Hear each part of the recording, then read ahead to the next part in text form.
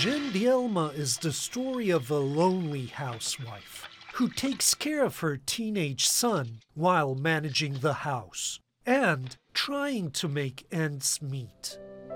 Reviews call it an unflinching portrait of mundanity as well as sexism, and say it criticizes the automaton life some women lead through scheduled loops.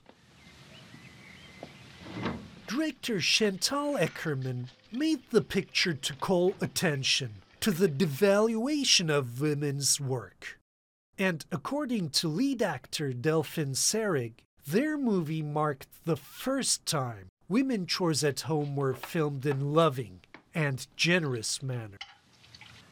Still, Jeanne Dielma isn't an easy film. The main character falls into prostitution. Here, Akerman aims to raise awareness about the different ways society oppresses women.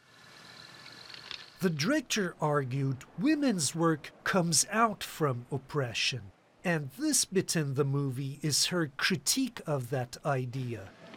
The production divided audiences upon release, but these days it's received as a seminal feminist film.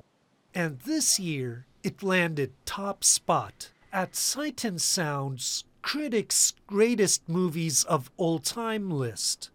I like that one, Scotty. No, it's not right. The gentleman seems to know what he wants. Film theorist Laura Mulvey calls the result an amazing shift in critical taste.